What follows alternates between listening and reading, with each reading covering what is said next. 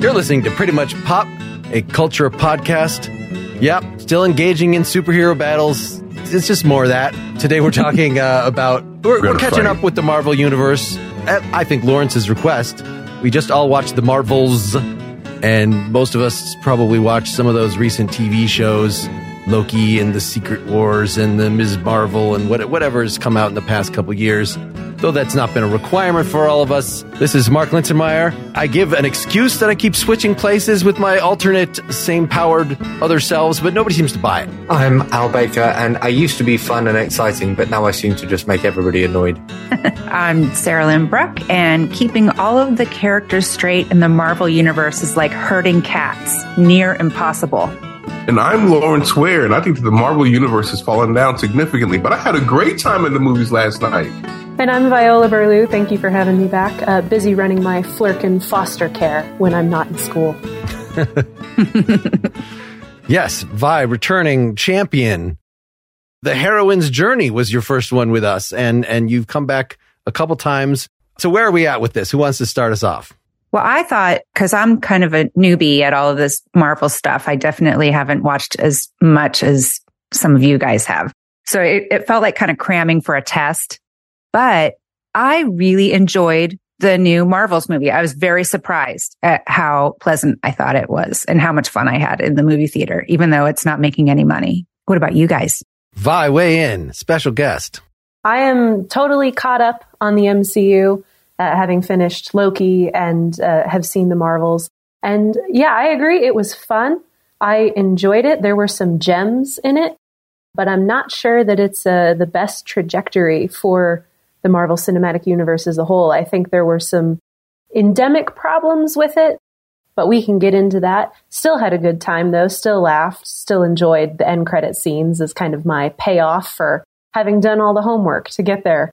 So I'd be curious to hear, too, your take on scenes that are really revealing, especially for comics fans, that, you know, first-time moviegoers, how they land, if they land differently. In rewatching a lot of Marvel stuff in preparation for this, I've been a reasonably big fan of Marvel since the first Iron Man movie, and I felt like my taste for Marvel has been basically in line with the popular zeitgeist. I was super excited when the MCU first started kicking off, and then just after Endgame, I finally succumbed to the fatigue, and everything since then hasn't kind of grabbed me in the same way. And rewatching a lot of Marvel stuff, I have become more aware of the issues that were kind of there with the series all along, and maybe indicated that it didn't have the legs that a lot of people, certainly at Disney, thought it would.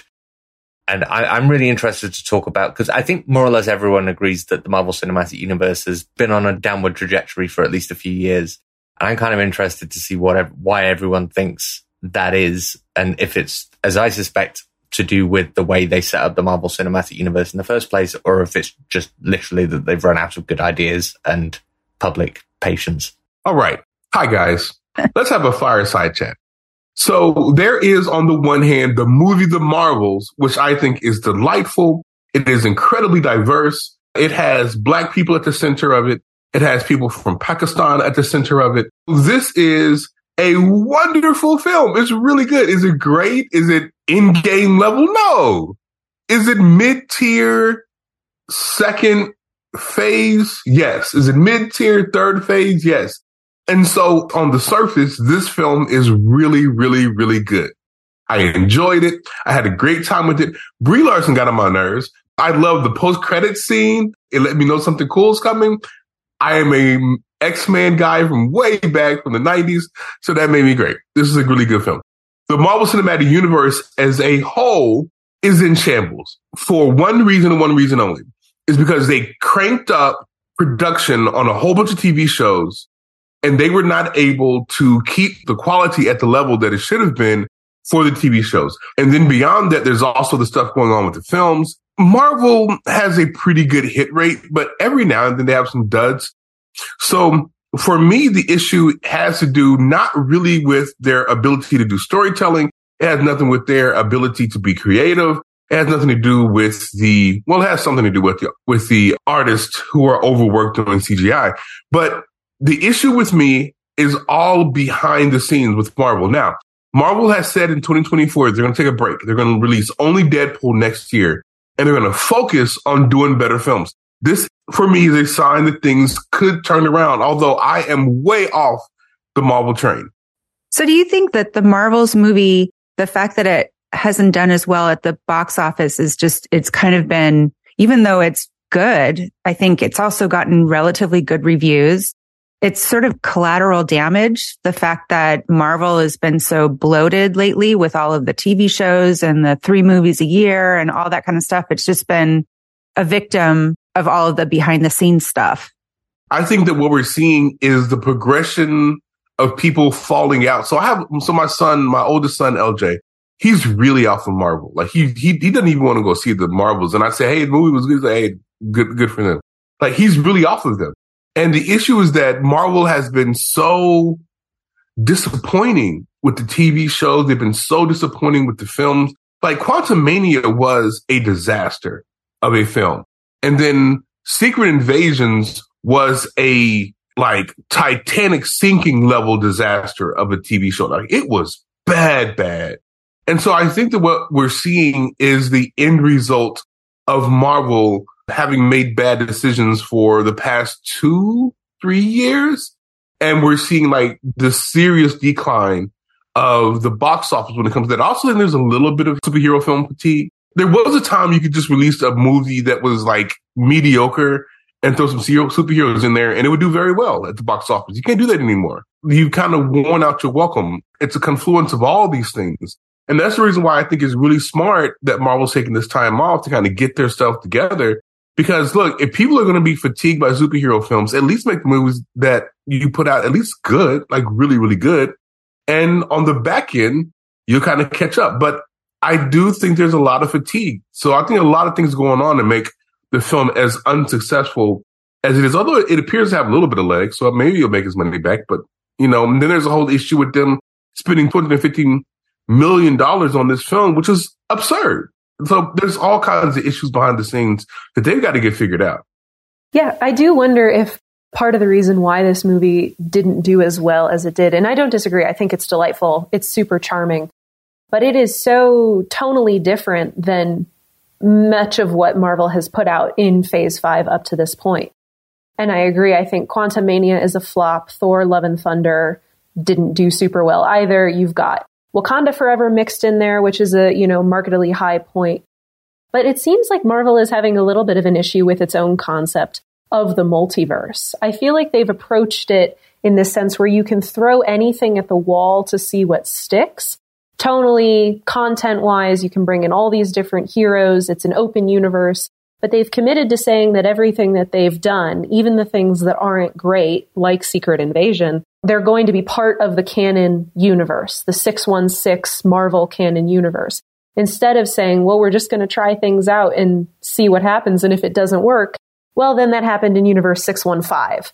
Glad that we, gave it a whirl. But I feel like the Marvels is kind of mixed in with this bag of we're going to shake it around and see what happens and see if it works. And tonally, I think people think that this film didn't work for them, that they found that maybe it was skewed to almost a younger audience who's more interested in kind of the entry-level superhero discussions rather than something like Loki, which is still in this Phase 5 and was happening concurrently, which I think is fantastic and has been one of the better things that Marvel has produced since Endgame. But those two pieces of media don't match up with each other. They're so vastly different. They appeal to different audiences. And that might be kind of a hole in the overall universe. At the other end of things, I think the idea of the tone discrepancy across the films and between the films is really interesting because there's also, to my mind, way too much enforced tone, like branding similarity between a lot of the films as well. I'm particularly thinking of, is it Thor Ragnarok? Which for so much of it and all of the best bits is a lunatic space epic Taika Waititi madhouse. But then the fact that it's a part of this Marvel Cinematic Universe means I need to bookend it and also pepper it with these, in context, really kind of grating, sincere Marvel soap opera bits and pieces so that it remains consistent with the rest of the universe. So you're right. At the one hand, they've developed an expectation in their audience that every single one of their films is going to have this kind of tonal consistency, and is even not really clear what the Marvel tone is. At some points, being Marvel-ish in tone seems to mean being kind of bland, but in a reasonably upbeat and positive way. So on the one hand, they seem to have recognized that they need to branch out in terms of the kinds of stories that they're telling, but they've also kind of shackled themselves to a very particular kind of movie that they want to make that doesn't work with all of the kind of stories that they want to tell. Have they though? Because, and again, I'm kind of an outsider, but some of the movies that have hit for me, anything in the Wakanda, I will go to Wakanda every single time, or I will go see a Spider-Man movie every single time. That's the kind of stuff that penetrates a normie like me. But, and even the Guardians of the Galaxy, that is wildly different in tone, right? Than something like Thor or something. I don't know. It just feel like they do kind of play with, WandaVision, I thought was a really interesting take on that character, and that they took some risks with it. And I thought it worked for the most part. So I do think that they play with tone, but I just don't know that they do such a great job of bringing them all together unless it's Endgame. Well, and the films that you've named there have marketable sincerity in them. They have a kind of seriousness that I think isn't necessarily bland, but it's emotional and gripping. WandaVision dealing with grief, Wakanda Forever dealing with loss, these kinds of stories that speak to an older audience. And I think the Marvels speaks almost more to the 14-year-old audience, the audience that resonates with Kamala's character, the fan fiction writers and the cosplayers and these people, which that is a rich and fantastic part of this universe. I think I would have rather watched a 2.5-hour movie about Monica and about her relationship with losing her mom and her relationship with Carol and those kinds of threads that are really quickly woven into that story, and they're beautiful where they are there, but they're somewhat overshadowed by the silliness or by the antics of, Ms. Marvel, who is fantastic. I love her in this film, but those two characters don't really match up. And the stories don't really match up. Yeah, I thought Ms. Marvel almost stole the show. I thought she almost stole the whole movie for me. I can't believe how much I disagree with you guys. Okay, so first of all, Al knows that this is what we do. We just get into fights, and I usually win, but every now and then he'll drink a pint, and it's all good. So going back to your point, Sarah, I think that those films might have been directed by really good directors. And you're responding to the really good directorness of the Wakanda films, in particular with Ryan Coogler, who happens to be a friend of mine. Shout out, Ryan. He listens to the podcast. And the Spider-Man thing is weird because the director of the Spider-Man films is good, but also they take a lot of care. They're working with Sony to make sure that those films are really, really good. So I think that's what's going on with that. I think you're responding to the care that's gone into those films, whereas the other films, Thor, Love and Thunder, Quantumania, there's not that level of care going into those films. Now, look, you're right, all right, that this has a younger tone, but Marvel has always had films that had younger tones. And in order to be a successful film franchise, on their level, you have to make films that appeal to the young people and also the films that appeal to older people. And if you only make films that appeal to the older people, then you get Zack Snyder's DC universe. And that's going to peter out. If you only make films that appeal to young people, then you'll get, something else. And so they're trying to walk that fine line of making TV shows like Loki season 2, which I think is good. I didn't love it, but Loki's not my dude. I think maybe Jonathan Majors being in there just kind of threw me off. And we can talk about the whole Jonathan Majors saga, but they're trying to make films and TV shows that appeal to all quadrants. Now, the Ms. Marvel TV show was really, really good. It's much more juvenile than this film, though. So I would argue, because look, I'm 40 something and this movie was perfect for me. It was great. I loved it, right? Maybe I'm juvenile. Maybe I'm youngish acting, youngish thinking. That's possible. I wear hoodies a lot. I don't know, right? it's possible that I'm youngish acting and youngish again, so therefore, I'm not up to that level. But this movie really, really worked for me. I think Monica Rambeau's character is really, really good. I think that the actress who plays it is really, really strong. Again, really the only thing that bothered me in this film is Brie Larson. I didn't like her very much in this film, like not at all. I think that it skewed young whenever it was focused on that particular character, but it also did some heavy lifting dealing with Monica Rambeau's loss and dealing with her relationship with her mother and what that was all about. Like, I really responded to that. It was established that I was not a huge fan of the Ms. Marvel TV show, that it was too kiddie for me. I did get through it as preparation for this, but it was sort of a chore. Some of the stuff, like in India with the historical stuff, I appreciate a little more, but still, it was not motivating to me that I must go back and see more.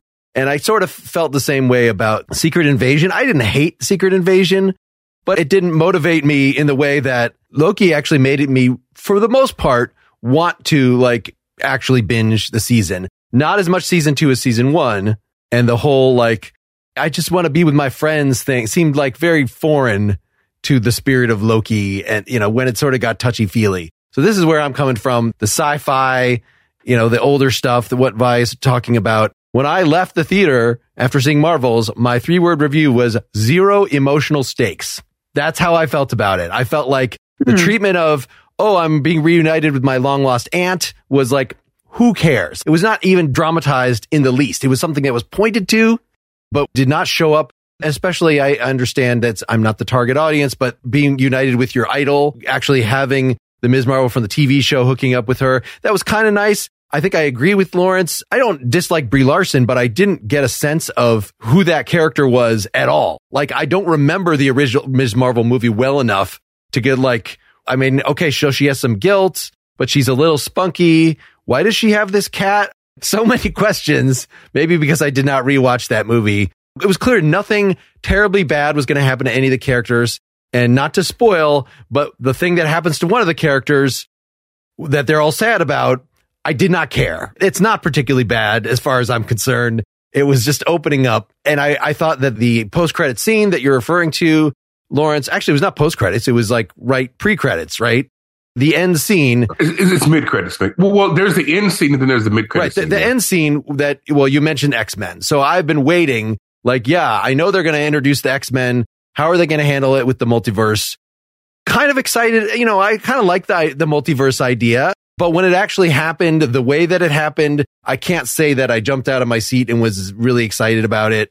I felt there were a lot of individual cute things and cute scenes and cute performances that happened in this, but it just was one thing after another. I didn't really understand. The whole plot itself wasn't motivating to me, or maybe I just wasn't really understanding. What are the stakes here? Why is this person going and destroying everybody? I don't know. Even when I had those questions answered, because Ms. Marvel feels guilt for what happened in the first one, I don't know. It just didn't emotionally resonate with me at all.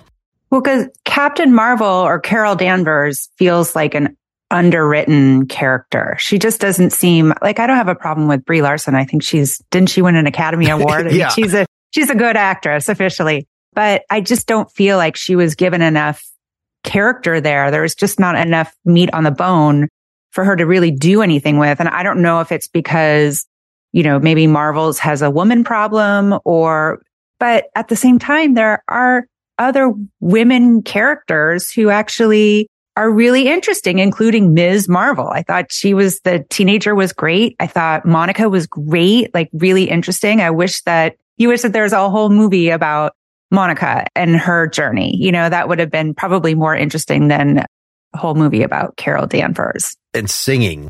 Yeah, the singing was a choice, but choices like that where the movie is already that. It's a sci-fi. What is wrong? I'm sorry, Vi. Go. I'm gonna fight with y'all for the rest of the day. Go ahead, Vi. I'm sorry. I don't want to be clear. I do think that there are some really truly fun moments. My particular favorite is the cat's memories. Of course. That was wonderful. But I think the stage is a little crowded for trying to tell all these different stories and to feel like all of them are compelling. Maybe the reason that we don't really resonate with Carol as much in this movie is because she's not given the time to kind of have motives or to have reasons for her guilt. I feel like that plot is kind of stitched together very quickly. But it has ties to that first Captain Marvel movie. So if we had gotten to see her maybe in a more standalone setting, we would have been a little bit more compelled to her. But I feel the same way about Monica. I would have watched 3 hours of a Captain Photon movie. I think that would have been fantastic. And I do feel the same way about Kamala, but when they're all together and you add in Nick Fury and you add in the parents and you add in the little side gigs, it becomes really cluttered. And I just wonder if they could have devoted more time to each of the characters individually to give us those kind of more interesting stories. Now, obviously, Ms. Marvel's had 6 hours of content through her TV show. And maybe that's why she works better for us on screen here. But it just feels a little busy sometimes. And I don't want to sacrifice any one of those characters to make a better movie because they are all fantastic. And I think it's important that we see them. But I'm not sure if they work here all together. I mean, they were able to, from my research, I watched all of the Avengers movies. And there you talk about a lot of characters packed into these movies, and they managed to do that pretty successfully, and I wonder why it wasn't as successful here. I mean, is it because it's a lighter in tone, or is it just because it was rushed, or, they had all those reshoots and rewrites and all that kind of stuff? Is that what's gotten in the way? No, I think it's because you're wrong.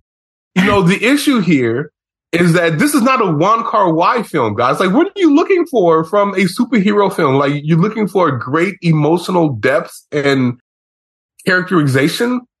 We're looking for Iron Man 1 over and over again. You're not going to get Iron Man 1. That's not going to happen. If you go back and look at those Avengers films, like, go back and look at them now. Like, don't look at them through the prism of what Marvel has become, but go back and look at them on their own merits. You'll realize those films are like this one.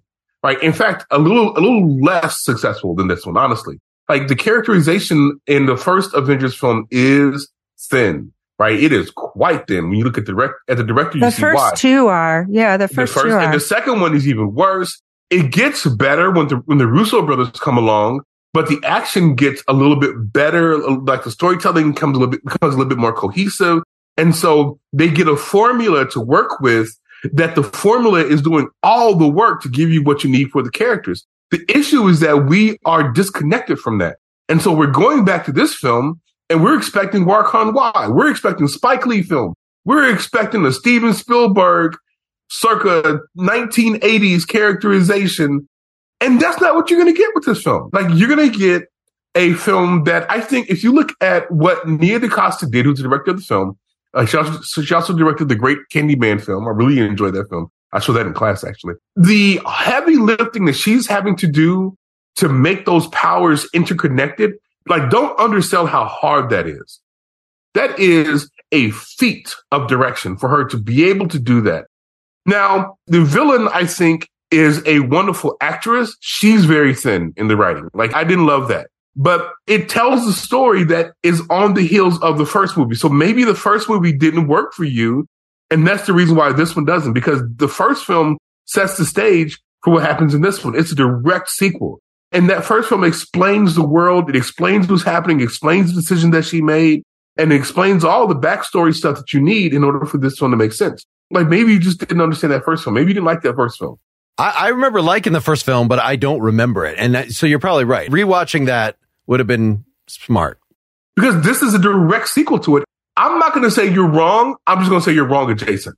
The first film sets up the conflict of this, which then is almost immediately resolved in a cutscene when Carol says that she's going to go back to Hala and destroy the Supreme Intelligence as the founder of an unjust war. They only show that once. And the actual conflict of this movie isn't what Carol said it was going to be. It's the consequences of the action that she's taken to resolve that first film. Mm-hmm. But because we don't really see that, we see her just go in, explode the Supreme Intelligence, and then more or less go home. And the act of leaving is what causes the problems. So I don't know if it's that the conflict doesn't make sense or if you don't remember it. I think it's just too fast.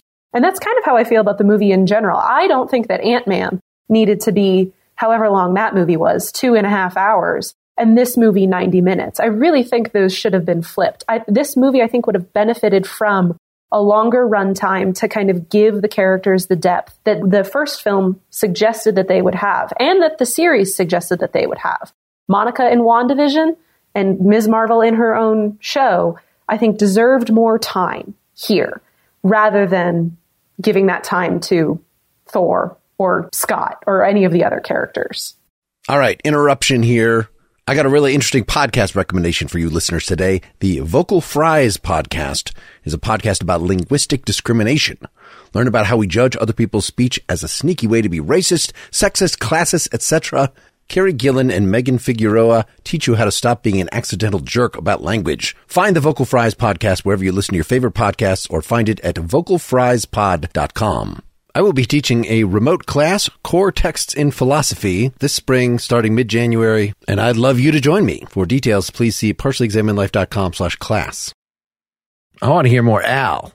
I'd completely forgotten that the DC Cinematic Universe existed until Lawrence brought it up just now. And I think it is an instructive comparison. It's really easy looking at how Marvel has kind of fallen to like nitpick about, and Lord knows I love doing it, nitpick about all the bad qualities of the films. But then what they did do is that they did successfully manage to launch this thing in the first place. And they successfully managed to have, I can't keep the phases straight, but like phase 1 and phase 2 were great. I can't remember when it moved to phase 3, but whatever ended with Endgame. Phase 1 wasn't great. It was actually kind of bad, honestly. I mean, it had some good stuff, but it was not great. And it's really easy to forget that like loads of other people started trying to emulate this, and without exception, everyone else who tried it failed, apart from maybe also Disney with Star Wars. But I don't think I agree with you, Lawrence, that what makes the DC universe bad is aimed at adults. I think what makes it bad is that it didn't understand the source material properly, or didn't come at the source material with the kind of right angle to make the kind of movies that they were trying to make, or make the big cinematic universe that they were trying to make. And I think a lot of this does come down to characters. And I want to come back to the character of Captain Marvel, because she is bland and boring, and Brie Larson can do a lot better than she's given an opportunity to. And I was just thinking about Captain America and how Captain America's character is also kind of bland and boring, as is Superman's. It's kind of important for the character that they don't have any particularly interesting, like, negative traits. And maybe it's a woman problem. Maybe it's more difficult to conjure a woman superhero who has the same kind of blandness but is still interesting as Captain America. But maybe it's also the case that you really kind of only get to do that once. There's probably only one way to do the true blue superhero in one cinematic universe, and Chris Evans already did it. So I don't know if anyone ever asked a question of whether it's even possible to, how do you make Captain Marvel interesting after you've already done the Captain America story if she's supposed to be broadly the same character? I think I want to use that as to sort of transition to a larger question of why superhero media at this point. You could say once it was done a couple times, once they did the 1979 or whatever Superman, once they did the first Spider-Man movie, once they did the first, at least, you could have it every decade or so, but then we're just trying different iterations. And I think actually Netflix was maybe their version of Marvel was a little more successful in it. Just we're going to get different filmmakers to make widely different tones and kind of do whatever they want in this area. And they're going to make things with depth. And maybe it's just that somehow that worked a little better than Disney doing that the same way. Are you saying that Netflix, their TV show stuff was better? Is that what you're trying to say? I enjoyed Daredevil, yes. Alias. Jessica Jones is probably Jessica Jones. Those were all pretty solid. Yeah, that's what I'm saying. Take it as you will. But the overall question, though, why is this still happening? I mean, is this just because... I understand the financial reasons, but is there a reason for us to be on board with this and continue to, or is it, superheroes are a thing that a new generation is going to need sort of their version of, and so this is for the kids in a way. I'm unclear where we're at and why we're doing this at this point. Is this just the same thing as, musicals were for the 40s and 50s, and Westerns were for the 60s and early 70s. Like, this is sort of just our version of escapist entertainment. Is that what this is now? Is that why it's gone on for so long? I think it's more cynical that it's gone on for Marvel Cinematic Universe has gone on for this long because it's been a reliable moneymaker for whoever's been in charge of making it for so long. And so it hasn't been good out. So it hasn't been good. It's just been a moneymaker. I'm a fan of a lot of the movies. They're not, I don't think that they hold up very well. I don't think they age terribly well. I think it's a real risk that like the Marvel Cinematic Universe in say 20 years is going to be remembered as a weird cultural trend that everyone has forgotten about because they just don't keep the kind of edge and excitement a decade later that they had originally. And that's not true of some other films around the same time. Mark mentioned it was not the original Spider-Man movie, but the Tobey Maguire Spider-Man movies I also rewatched recently, and they still hold up fantastically. So Captain America Civil War, that's not great or nothing, right? That's like trash. And Captain America Winter Soldier, that's trash too. And then the first Black Panther movie, that's fucking trash. And then the Black Panther Wakanda Forever, that's fucking trash. And then the Avengers Endgame, that's fucking trash.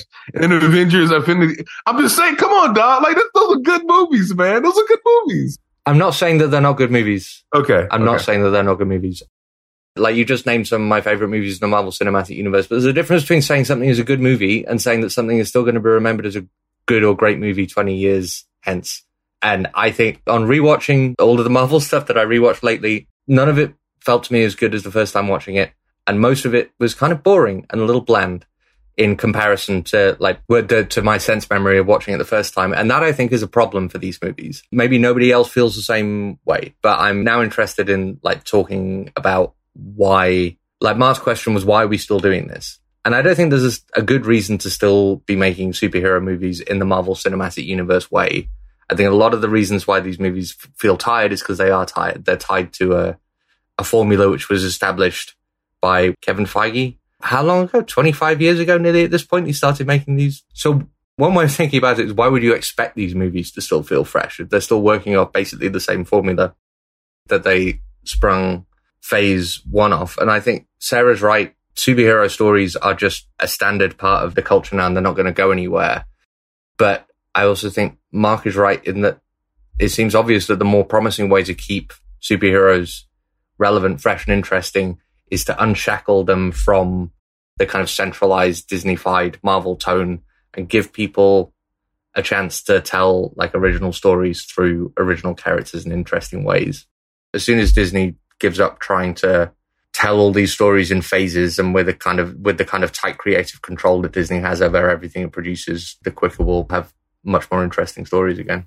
And just to clarify my question, I'm not saying, why are we doing this? In other words, we shouldn't be doing this. I'm saying, is there just a perennial psychological need for heroism, escapist? Like, I'll direct this to Vi, because when we talked about the heroine's journey on her first, there was something primordial that these films were serving. And so, of course, even just changing the flavor slightly. Oh, now we've got a Pakistani one. Now we've got, let's put two together. Let's put three together. Let's add this little shtick. As long as you have something new, so it doesn't seem like exactly the same movie that we've had before, then like these should keep fulfilling their function indefinitely.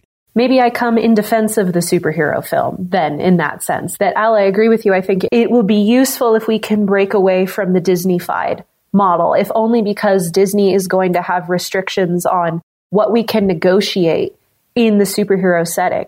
But that being said, we're still negotiating what we can have in a superhero setting, and they are still the entry point for it.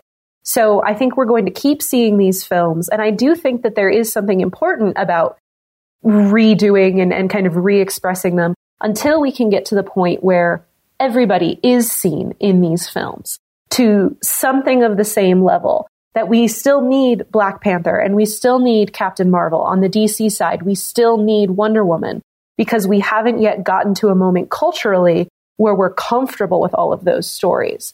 We still need to give everybody the superhero narrative, and the superhero narrative works to give those kind of different modes of representation. It's so powerful to be able to see yourself represented in this media in particular, in ways that I think Westerns are not really, or that, spy movies, kind of generic action movies are not really. Because how fantastic is it to be the one that has the power, that has the story, even if it's the same story you've told 32 times before. It has never been your story. So I think they're going to keep doing it. I think there is still room for success in there, even in a Disney model, even in some ways that are kind of constrained in terms of violence or, whatever Defenders had, like a lot of kind of more real world problems. There is still a way to make this work, I think. And it's important that they keep working towards that. Seeing yourself in superheroes, when they had the new versions of all the Star Wars movies, when Rey, I don't remember when that was that 2012 or something like that? And I remember when Rey picked up a lightsaber and I started to cry because it was the first time I saw a female character in that particular role. And I was a kid in the 70s and 80s and I watched the first Star Wars movies as they came out. And, if you wanted to be part of the action, you had to pretend to be Luke Skywalker or Han Solo. I had to pretend to be a boy, which is fine. That was just the way it was. And it was so refreshing to see a female character that I thought, oh my God, my 8-year-old self was so happy, and I think you're right. Like, to be able to see yourself in these characters is something that you just don't get in some of the other genres. You do get that in superheroes. I totally see your point. And I think that's what the multiverse has the power to do if we could just do it on a higher quality level. Like, if you can pick any entry point in phase 4 or phase 5 and say, I see myself there, or this is the character that I'm into, and so I'm going to go for it. I've waited for the X-Men, and so I'm going all in here. That's fantastic. But I think it's not necessarily unfair, but I think it's hard then if so many of those entry points are flawed and they're not reputable stories or they don't contribute to the overall universe. For me, I love phase 3 and phase 2, but my main entry point to the MCU was WandaVision, in feeling like this is a fantastic story that works really well. And so I'm all in from here on out. If we could just kind of make that more, not uniform, but just more even keel across everything. It's a quality control issue. Make everything as good as it was. And then we won't have any problems. Then everybody can pick and choose what part of this universe they want to be in, whether it's Loki, whether it is Ms. Marvel, Captain Photon, Carol Danvers. Just give them a fair chance to get those stories in. The good thing about a universe is that it is a universe, right? And so you can have stories that appeal to kids. You can have stories that appeal to adults. We even talk about Guardians of the Galaxy Part 3, which was a very adult film. I thought it was pretty successful. And so you can have all these different kinds of stories. Like, not all the stories need to be the same. The problem with Marvel now, as opposed to Marvel in phase 2, phase 3, phase 4, is that back then, when they dropped something in a film, they would pay it off later, maybe 2 years later, but they would eventually pay it off. Now nothing connects significantly. Like, everything is so disjointed and things do not connect and don't build into each other in any kind of really organic way. Like, what happened in Secret Invasions, that honestly makes this film worse. Like, when you look at what happened and the storytelling and like what's going on with the characters, what's going on with the alien races, that makes no sense in context what's happening in Captain Marvel. Like, it's almost like it's a completely different universe. And what's going on with Nick Fury in that film does not carry over to what's going on in this film. So that's the issue. Like, they need to slow down, right? Whenever, I think his name was JPEG, whenever the president of Disney, whenever he said we're going to ramp things up, we're going to do all these things, we're going to make all these films and all these TV shows, that's fine if you have the infrastructure to support that. He did not have the infrastructure to support that, right? And so he began to really put things out that were half-baked. Like, I love Captain America, the new one, the black guy, the Falcon one. I love that. But that TV show, Captain America and the Winter Soldier, was not very good because it was half-baked.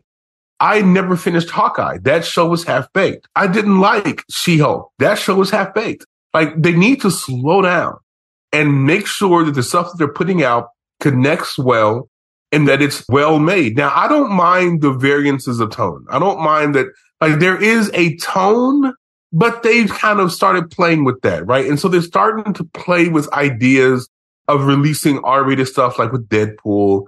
And I imagine whenever they finally release Blade, which I was very much looking forward to, and there's all kinds of stuff behind the scenes about how Ali almost left that film because of the decision making that was going on behind making that film.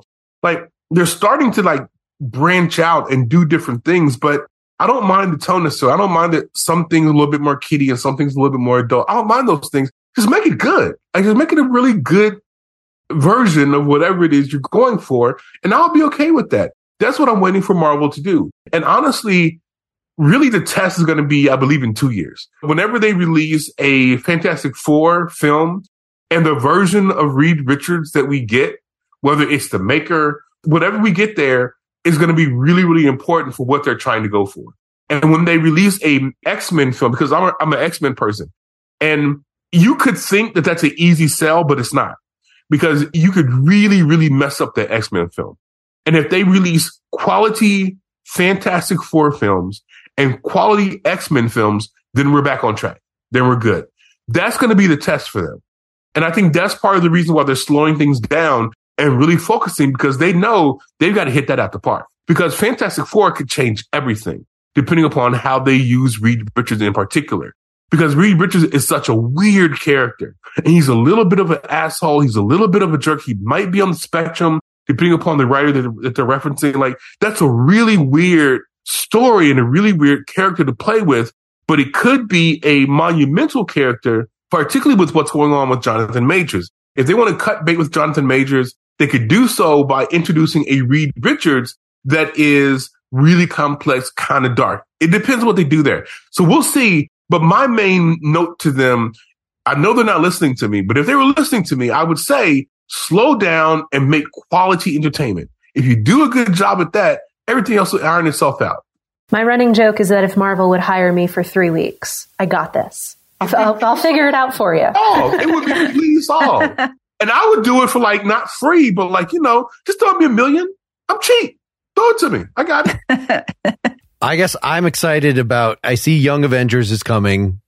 That's great for its target audience. I'm sure I'll watch it anyway. And it's going to be kiddie and you're going to shit all over it, but it's going to be a good movie. No, it's going to be amazing. If they can do Billy and Tommy Maximoff the right way, the Young Avengers Children's Crusade, it's going to be great. That's what we're hoping for. All right. Thunderbolts, I'm more excited about. Let's get the villains together. That's just more I know Suicide Squad is perhaps not the best model, but I was not invested in any of those characters in Suicide Squad particularly.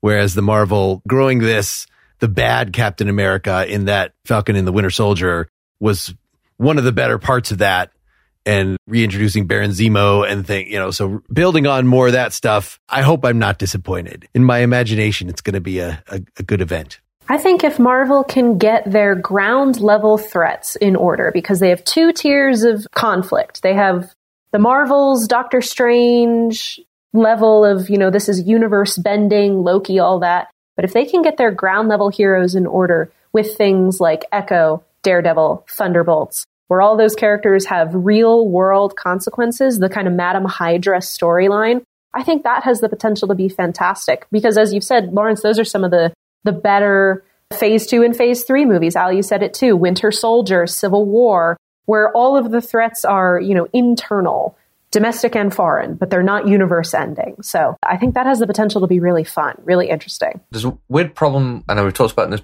podcast before, with movies now and stakes, and the fact that it seems so difficult for movies, especially action and adventure movies, to have stakes that are anything less than apocalyptic and, preferably universe ending. And one of the most fun things about the phase 1 and phase 2 Marvel movies was that you got this gradual increase in stakes. You got Tony Stark beating up Afghanis in the first Iron Man movie, and then there was slowly got, oh look, there are aliens and there's gods, and then there's Thanos, and you got this whole lovely build up in threat.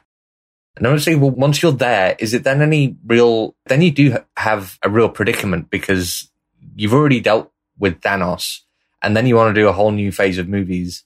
So what, are you going to scale down and now pretend that thugs on a street corner is a genuine threat that you want to like build a film franchise around. But then I thought, and that was the point I was going to make. But then I thought, but comics do this all the time. You have your different levels of stakes. You have your different focuses and attention. And it seems like, I mean, the DC movies are more or less, the recent ones have been more or less entirely garbage. But this is something that I think DC Comics at least do incredibly well. You have your different tiers of superheroes and they all have their different beats. That's and very true. Green Arrow in particular is fond of saying, like, I'm not the guy you want for the world-ending threat. I'm the guy who handles the bank robberies. Please call, Batman. That doesn't feel like, because you're right, Vi, it's all about the state. They need to go back to ground level, back to the beginning, and find like appropriate stakes to be interesting, but not overwrought or overmuch for the level of the character or the story that they're at. I'm also thinking about Spider-Man and the Spider-Verse movies, because they're a rare exception of like a recent Marvel property, Marvel in inverted commas property, which is interesting, is new, is exciting. And it also had lower stakes, like the stakes of the Marvel movie. Oh, sorry, the stakes of, is it Into the Spider-Verse? Yeah, Into the Spider-Verse is essentially Miles's need to get through high school and his relationship with his uncle.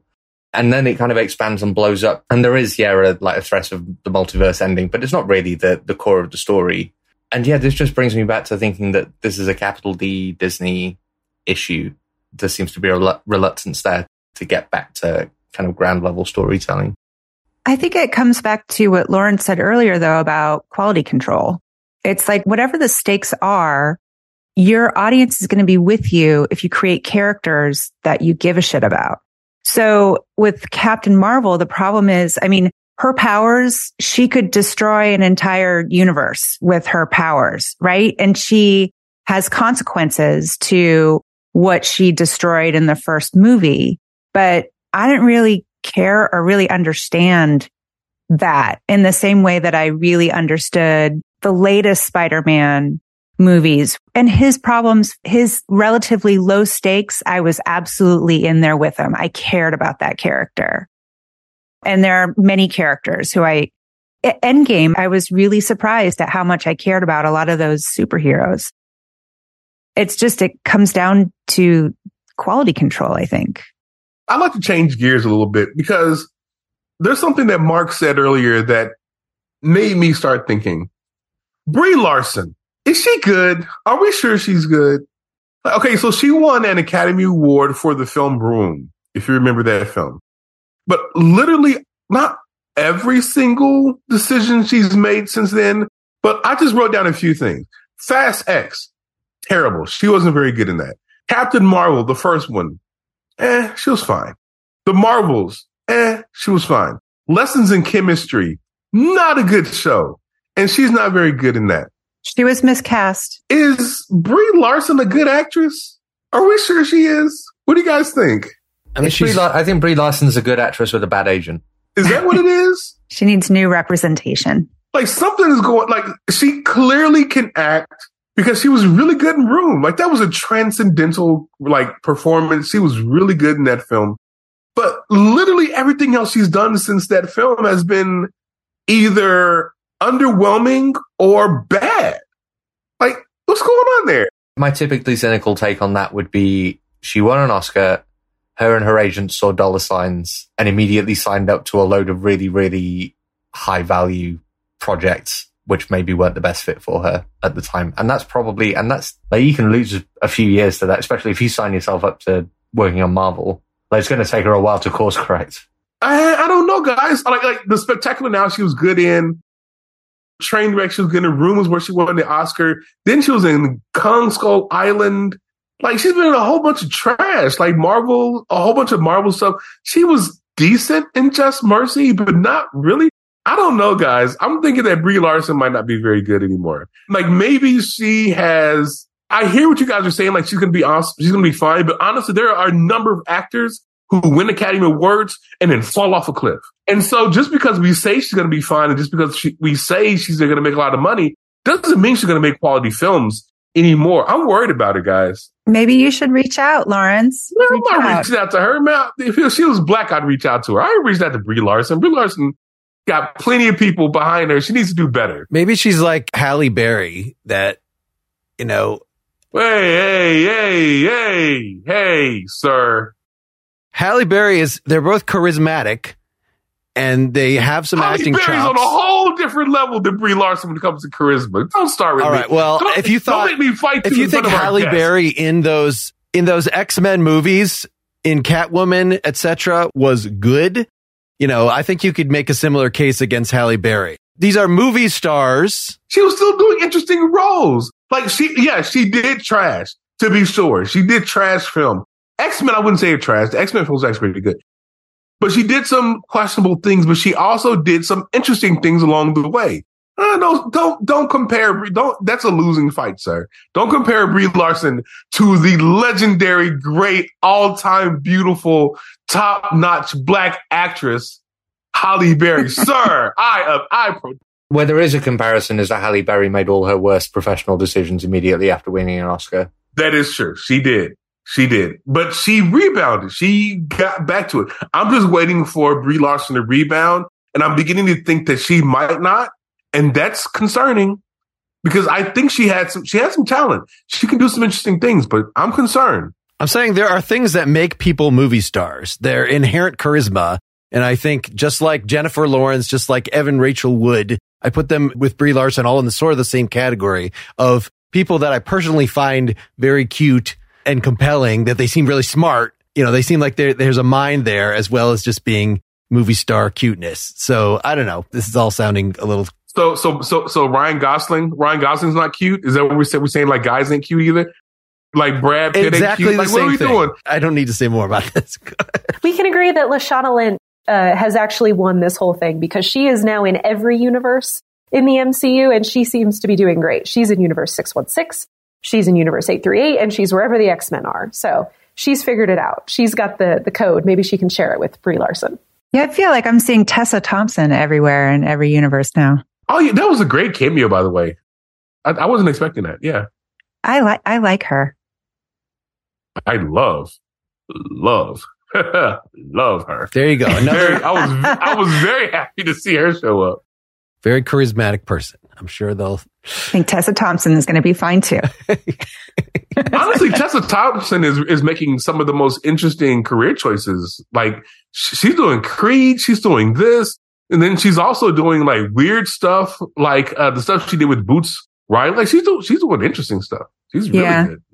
Yeah. She's having a moment. All right, let's close down. Any of the final thoughts for the main episode here? And perhaps some of us can keep sniping about. I feel like some of this should have been in the after talk that we already said, but that's all right. It's in the main episode. No, everything I said, I wanted to be said on the main episode. Okay. I want people to hear what I have to say about this. Don't put this in the after dark. Don't relegate it. This is important stuff. No relegation. Thank you. We're actually still putting the after talks. If you actually are on the Pretty Much Pop feed and not just listening to this through the Partial Let's Damn Life feed, you'll hear the after talks at least for a few more until we get tired of that as a gimmick. Thanks, Vi. Thank you. Thanks, Vi. Thanks very much, you guys. This is always fun. All right. Thanks, everybody, for listening. So long. Bye, guys. Bye-bye. Get more Pretty Much Pop at prettymuchpop.com. For a limited time, you can get our After Talk in the version of this episode that's in the Pretty Much Pop feed. To get all of our After Talks and other bonus content, please support the podcast at patreon.com/prettymuchpop. Waiting on a tax return? Hopefully it ends up in your hands. Fraudulent tax returns due to identity theft increased by 30% in 2023. If you're in a bind this tax season, LifeLock can help. Our U.S.-based restoration specialists are experts dedicated to helping solve your identity theft issues. And all LifeLock plans are backed by the $1 Million Protection Package. So we'll reimburse you up to the limits of your plan if you lose money due to identity theft. Help protect your information this tax season with LifeLock. Save up to 25% your first year at LifeLock.com/aware.